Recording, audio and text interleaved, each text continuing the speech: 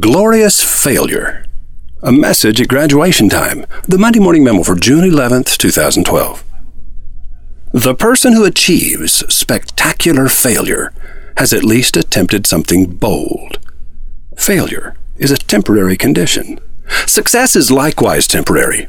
Life itself is temporary. So quit hesitating. Do something. Mediocrity comes from having perfectly implemented tried and true traditional wisdom. The outcome is the only thing that separates confidence from hubris. If your bold idea succeeds, you were a confident visionary. If your bold idea fails, the walking dead will accuse you of being full of yourself. It was hubris, they will say. Ignore the zombies. Life is risk. Risk is life. The only death is mediocrity. The only stupidity is fear. Fling yourself into something uncertain. The view from the edge is spectacular. What the hell? Go ahead and put all your eggs in one basket. If you lose those eggs, you can always find some more. The world is covered with eggs. Zombies invented the lie that curiosity killed the cat. But it wasn't curiosity that did her in. It was boredom. Boredom killed the cat. Security, boredom, and a bloodless life are all the zombies have to offer. But if you follow your beagle of intuition into the forest of uncertainty, you'll ask directions of angels, and they'll answer you by opening a door you never knew was there.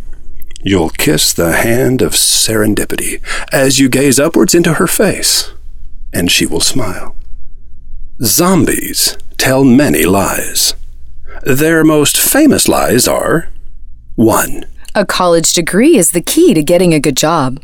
2. If you give your money to financial experts, they will grow it into a fortune. Strangely, this second lie is partly true.